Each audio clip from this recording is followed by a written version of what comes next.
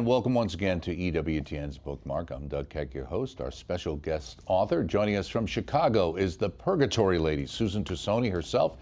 Her latest work, New Friends Now and Forever, a story about the holy souls, and naturally available through our EWTN religious catalog, EWTNRC.com for all things Catholic. Always wonderful to see you, Susan Tassone, though it would be great for you to be here in person.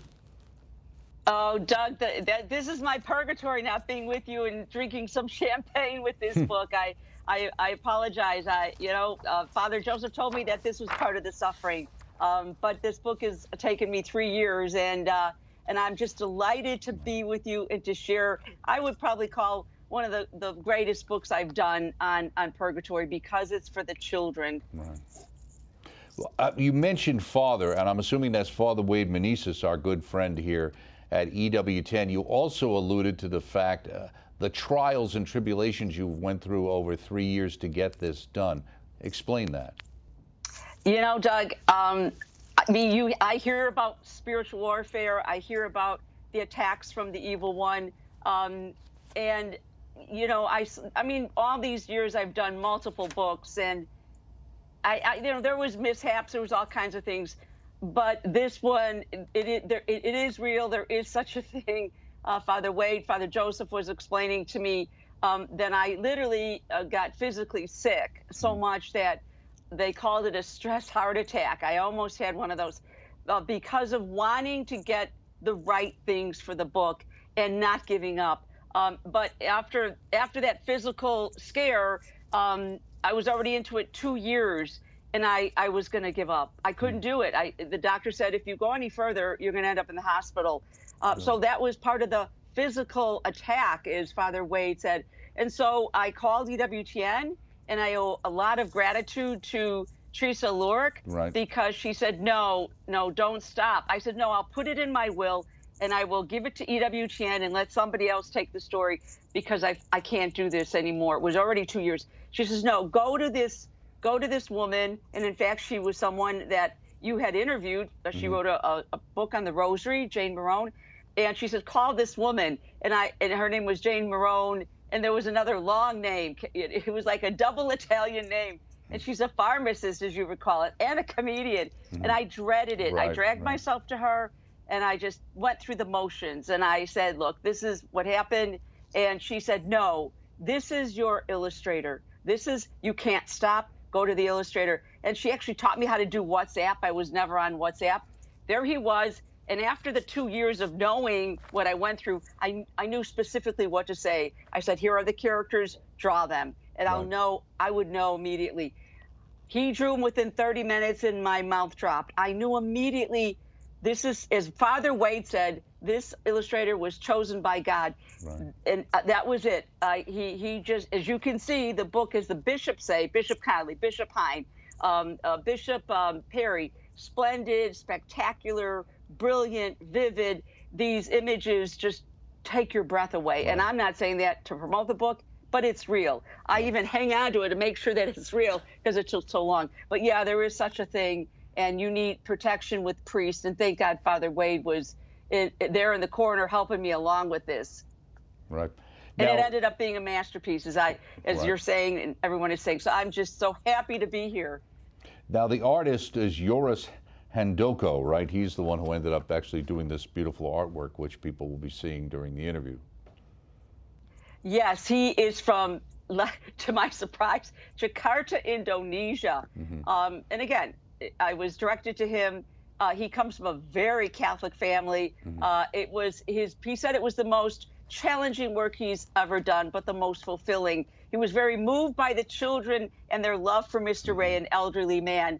And he shared, how it increased his faith and how it moved him back. He was attending Mass, but it moved him regularly with his family. And I remember the day when he emailed me and said, I was at Mass on Palm Sunday. But it had a major impact on him. But he gave it the ultimate best. If you saw the detail, the detail is spectacular, Doug. And then the ending is epic. And I had this vision of this ending that I worked with. Father Mark Lakovich was the rector of Borromeo Seminary. And he was watching this for 3 years as well. And he was the one that described to me what paradise should look like based on theologians and also based on Pope Benedict. Pope Benedict wrote a brochure before he was Pope on what heaven is. And it's a reunion, Doug. And he gave me all these theological things that had to be in there. Now, you wouldn't know that unless I explained it to you. But it turned out, it gave me the goosebumps. So I showed it to Father Mark, and he said, "You captured it." Well, yours captured it. And it's one of his favorite scenes. It's a double-page spread, and it's one of my favorite scenes. I don't want to give away the ending, but you're getting a big hint of what the ending looks like. Yeah, and you saw it, Doug. You saw it's the breathtaking ending, and of course it ends, with a great reunion. Well, let me ask you a question. And I can't tell you, Doug. I'm sorry to sidebar. I'm so tickled to be able to talk about it. Okay. Well, you kind of bring up the question to yourself and for an audience in reading it, really, and talking about, let's say parents who picked up or grandparents who pick up the book for grown-ups in the beginning, and you ask the question itself, a children's book about purgatory. Why do children need a book about purgatory? Do they really need to be thinking about death and those things when they're young?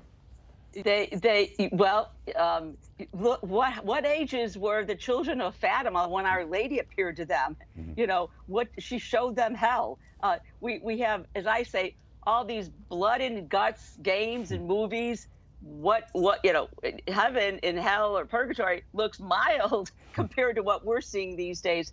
But I've over the past 23 years, Doug, I've done now 10 books on purgatory. We have a great movie that you offer, Purgatory: The Forgotten Church, which is available. You have our collection of purgatory books, but there's also a book that you interviewed, Teresa Linden, you interviewed her on Tortured Soul, which is a great novel. But Doug, there was nothing for children. Nothing for children. We needed to reach the children. We need to, where does the faith begin? It begins with the family. So we needed to share this doctrine, which was lost after Vatican II. It got lost in seminaries. It got lost in schools. And so what was the fruit of that, Doug? The fruit was that it was never taught because people didn't have an understanding. Parents and teachers didn't have the knowledge. And so this book is bringing that to them. To parents, because it's good for parents, and to children. They need to understand the doctrine of our faith. It's the church suffering. We have to share who the church suffering are, and it's part of the mystical body. Now, you mentioned right at the beginning, you like to say that purgatory is the masterpiece of God's mercy. You said, as well-intentioned as our own parents and teachers might have been, the message most adult Catholics received about purgatory was not a positive one. How do you see it as merciful? Oh my goodness! Because I like what Benedict said. Where would we go if there was only heaven and hell? We'd have to make purgatory up, because who goes to purgatory? Forgiven souls go to purgatory. These are our friends, our families, because we have to talk about this souls, but they're everybody that's entwined into the fabric of our lives. Our priests, our brothers, our aunts, our uncles, and. You know what? I got too excited. What was the question, Doug? I apologize. Give me the question one more time. Yeah, sure. I'll just pick it up and say, you describe purgatory that way as merciful. How so? Yeah, why is it merciful? Because we're not perfect, okay? We have faults, we have attitudes, we have behaviors, and we're given the grace to avoid purgatory. It's His mercy, because who can stand before God? He's all pure. He's all holy. He's all majestic. Teresa of Avila talks about, on her deathbed, she was able to see, and the nuns thought she was frightened because thought she was going to go to hell. And she said, no, it's not hell. It's not that I'm afraid to die. It's I saw the purity of God. And so God gives us the opportunity. Even though we're given the grace, there are things that we didn't complete. We didn't complete certain things in life. Our attitude wasn't corrected. Our whatever it was in our life, he basically takes his unprepared children and prepares them to be able to stand before him. So it's really putting the pieces back together that we didn't do throughout life. We were given all the graces, and sometimes we end up in a precarious position, and whose fault is that? But God is not here to lower the boom. It's not a chamber of horrors. He's here to put the pieces back together so we can be in his presence. Right. Well, there's the mercy. Right. Well, you talk about purgatory as not being punishment, but the fact is that it is purification, and sometimes purification can be God. You also talk about it, you talked about it in a sense of not a physical fire, but an inner burning, a spiritual fever. How would you explain that? Yes, it's that, people think of it as a fire, but basically, what's the primary pain of the soul in purgatory? The primary pain is the loss of the sight of God. They saw God. Once the soul leaves the body, it shoots up to God like iron to magnet within seconds. We were made for God, and then we belong to God, and we go back to God. But then they see where they stood. They see how they're not prepared to stand before him, and so they hurl themselves back to purgatory. Doug, it's not there's no rebellion soul in purgatory. They choose to. So what do they experience in purgatory? They experience that loss. They saw the lovableness of God, the beauty of God. They saw the plans that God had for them throughout life. They saw the decisions that they made either for or against God. And they don't want to be in front of God unless they're totally purified. So what happens to them in purgatory? They experience this loss, this big hole. It's like a frustrated love. It's a spiritual fever because they cry out, God, God, I must be with God. So that loss is from being with him and then not being able to stay with him. It reminds me, Doug, of Elvis Presley, the song Hunka Hunka Burning Love. We have holes in our hearts when children go to war, or kids go off to school, or the children leave the nest, and we lose our loved ones, there's a hole. There's a hole there. And that's what the soul's main primary pain is, this burning. They burn for love of God. And in fact, Doug, God actually heals the soul with his love. So it's a healing of God's love. I don't have it in front of me, but Benedict describes it beautifully in Space Salve. So if you want to go to Space Salve, I think it's number 48. He's explaining this gaze of Jesus and how the gaze burns and it takes away all the dross. What's the dross? What are you repenting of? You're repenting of the sins that you didn't make reparation for. You didn't, a charitable act of mercy, the corporal works of mercy. If you didn't do those things in life, you make reparation, then you have to do it in purgatory. I hope that answers that question. Right. You talk about the idea, and we'll get into the story itself. When someone dies, children and adults too may feel helpless. They wish that they could do something. The church's teaching on purgatory tells us that we can do something valuable. And that's kind of the theme of the story of the family and their friend at church, right? Exactly. It's about, the book is unique, as I said before, maybe I didn't say it, there's no other book like this on purgatory for children. It's the first of its kind, and it's a story, well, let me answer this, if you don't mind me adding this. How do you explain a doctrine so difficult like purgatory? And the book is a story. Jesus told parables when he wanted to explain things. So it's a precious, warm, loving story about twins named Ben and Hope, and there's a reason why I did everything, why I named them that, why the church's name, why the family, the parish, and so they meet Mr. Ray, and it's their journey with Mr. Ray because they learned that his wife Gloria had died, and that's how we introduce. Why was he praying for her? And then the parents bring up, she might not be in heaven, she may be in purgatory. And then we use the term holy soap for children because purgatory is like a cleansing.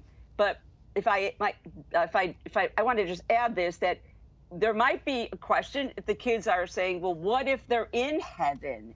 That's answered in the grown-up page. As you were referring to earlier on, there's a whole grown-up page that explains purgatory to the parents. So when these kids come up and say, what happens if they're in heaven? We have that listed, and I can give the answer, what happens. It's in the Catechism, 958. the more you pray for the souls in purgatory, if they're already in heaven, you increase their intercessory power. So the lesson is you never stop praying for them, because it's a 90-58. The more you pray, the more you increase their intercessory power for you.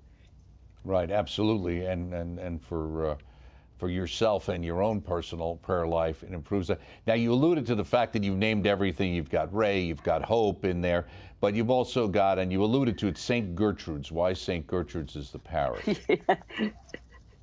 Yeah, well, she's very popular. They're purgatory saints. We named the church after St. Gertrude because, she's noted for that famous prayer that helps release souls out of purgatory. The children are named Ben. It's all acts of God's mercy throughout the book. Ben and Hope. Ben is named after Jacob's favorite son. Hope, I named her because of the virtue of hope and to never give up. I think we have there's other symbols that have a meaning. The wife who died Nicholas, is Gloria. Baby Nicholas is actually You've got Gloria, right? It's Gloria. Well, that one, Gloria from the Gloria. Glory to God in the highest. Also, a little personal thing. My mother, her sisters would call her Gloria, and I don't know why. But it's just a little nod to my mom. There was also, if you notice, Doug, the wife, the mom, is pregnant from the beginning all the way until All Souls Day, and she gives birth to Nicholas. And Nicholas is named after St. Nicholas of Tolentino, who had a huge devotion to the souls of purgatory. So there's a meaning behind everything that I did. Nothing was arbitrary. Right. Just to show God's love and his mercy is all connected through the saints, through the church militant, and of course the church suffering. What I really like was the idea, and the character is explaining to the children why he was praying in church and still praying for his wife. And he talked about the fact that they're still prayer pals now and forever. That's a great image. Yes, it's just, I'm just so tickled because we were able to take a concept and put it in a story and bring it down to their level, because the souls are your prayer pals. And one of my favorite scenes, Doug, is that 2-page spread of, that's where I had to figure out, and Yoris said to me, Susan, what do we do for purgatory? And honest to Pete, Doug, I feel like I'm talking to, I'm just so excited. I just remember sitting there and I said, I know yours, they're prayer pals, because the one thing that the souls can do, the only thing that they can do, is pray for us. They cannot pray for themselves. They are totally helpless. So there's your beautiful image. They're interceding. We are interceding. The souls are interceding for us. And as you can see, they're in prayer. That's the one thing they could do, is intercede for us. And then we've got the prayer pals, which are us, the church militant. And there's some people you might recognize in there, Doug. And we are praying for them. And so it's an exchange of prayers. Right. That's what this is. The souls pray for you, you pray for them. And the more you pray for them, the more powerful their intercession is for you. And they become literally friends forever.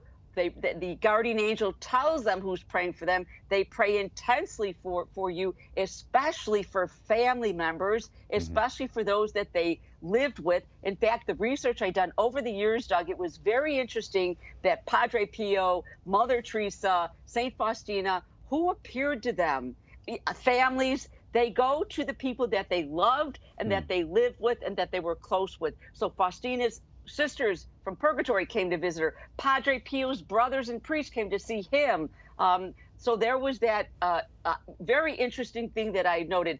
And you as well as everyone knows that you have dreams of your family members that appear to you. They let you know if they need help. They let you know if they're okay. So there was that bond that's never broken, Doug. Right.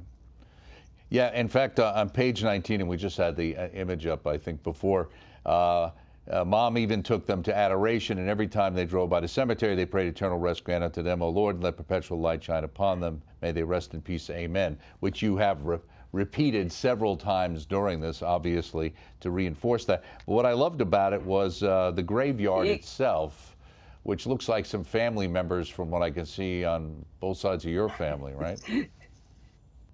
Yeah, there's actually his uncle is in there. I had a brother that died suddenly. It just broke our hearts when you're expecting a parent to die, but when you lose one of the siblings, there's a different kind of pain. So brother Pasquale, we call him Patty Boy, died at about 52. So I just wanted to recognize him. There was a little girl.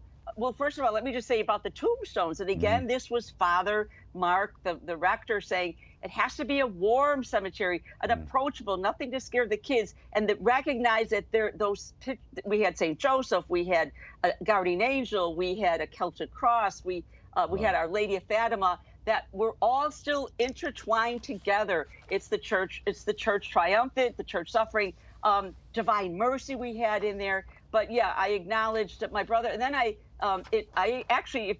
felt it was important to acknowledge soldiers, because a lot of children have lost their fathers in war. So I don't know if you've noticed it, but Christy Ramos, one of your pilgrimage directors, her father was a major, and we have him in there. But there were reasons why we had certain things in there that I wanted to address. But the butterfly, I have to share this if you don't mind, Doug, is for an aunt of mine that died. She was 10 years old at the time.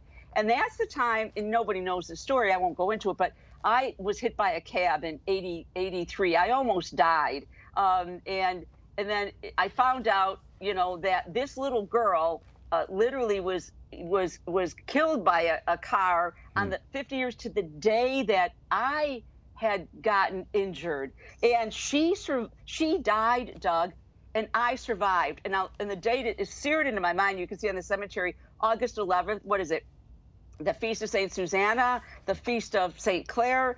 And it shook me up when I heard that she died on the day that I was injured, and we both had this car accidents. And I went to a priest, and he said that sometimes a sacrifice is made in the family for a greater cause. And he said, this little girl, 10 years old, took the hit so you could do this. And he said, you can choose to do this. We always have the free will. But I stuck with plan A with God, and I had already was involved with it. And I learned about it while I was on I was speaking tour and visited the cemetery and got the papers. And that's what he said, that sometimes a sacrifice is made in the family for a greater cause. She took the hit. My life was spared to do this. So that's why I wanted to have a nod to little Mary. Right. You also have, the idea of lighting candles, especially in and around All Souls Day for those who we're praying for, right? Yeah. Did you know, Doug, that glows in the dark, that candle, if you open the book at night? I'm just kidding. No. I'm just kidding. It is luminescent. I can see that. Right. The page before that, it's it's so bright. It was so brilliant. But candles are sacramentals that actually help the souls. Holy water helps the souls. Candles help the souls. Of course, you talked about they were driving past adoration. We have the 4 pillars throughout the book. What are the most important things to help the souls? The Mass, the Rosary you'll see throughout the book, adoration, and the eternal rest prayer, Doug. You nailed it. You read the book, Doug, as you always do. But you see books, I've seen children's books, they had a little character that would take you through, the book. And I thought, I wish I could do that with this book. Well, God bless, thank you, Lord. The eternal rest prayer takes you through the whole book. Right. It weaves in and out. So by the end of the book, the children will know the eternal rest prayer, which is the official prayer for the dead of the church, Doug. Right, absolutely. And you gain a partial indulgence by saying the eternal rest prayer. So you've got a vigil candles are very important. Right. Blessed candles are very important. Absolutely. So you've got a lot in here in the sense that you explain the basic understanding of purgatory for parents who understand why there's a book like this. Then you've got a wonderful story and illustrations for young people. And you also have, in a sense, something else for kids, which is a section besides Did You Know, but something called Seek and Find. Why did you put that in there? Yes. Doug, that came at the end of the book. It was very intense, but I loved it. I enjoyed doing this. I discovered throughout all the pages, Doug, there were the symbols of our faith were throughout the whole book. And my sister has taught first grade for 40 years, and many books are called Seek and Find. And I just thought, oh my gosh, we have to do this. We have to, it will help the parents, it will help the children. So I pulled out all the symbols. We have the Alpha and Omega on the altar. We explain what that is, and then we have the page number so the kids can go back and find it. We have the pelican and the with the chicks, the baby chicks on the vestment of the priest. We explain what the pelican is and why it's feeding its chicks on a vestment. That's in there. We have we have the sanctuary lamp, we have candles, we have blessed palms, we have the epiphany blessing. This is all part of our faith, and I wanted to be sure that the parents are going to learn from from this, and so will the children. And it was important to share the symbols of our faith. And there's a lot more, but we just didn't have enough room. The keys of Peter behind the chorus singing, those are there. Yeah, that was a last minute thing that I just realized, and we, thank goodness we had room to put it in. Okay, last question. Is there another book in the works?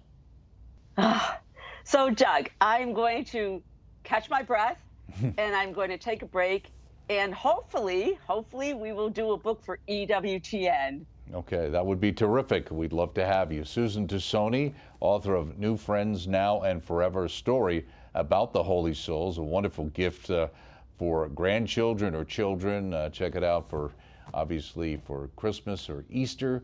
I'm Doug Keck. This has been a wonderful interview. Thank you so much, Susan Tassone. We'll see you next time, and we'll see all of you once again on Bookmark. Thanks.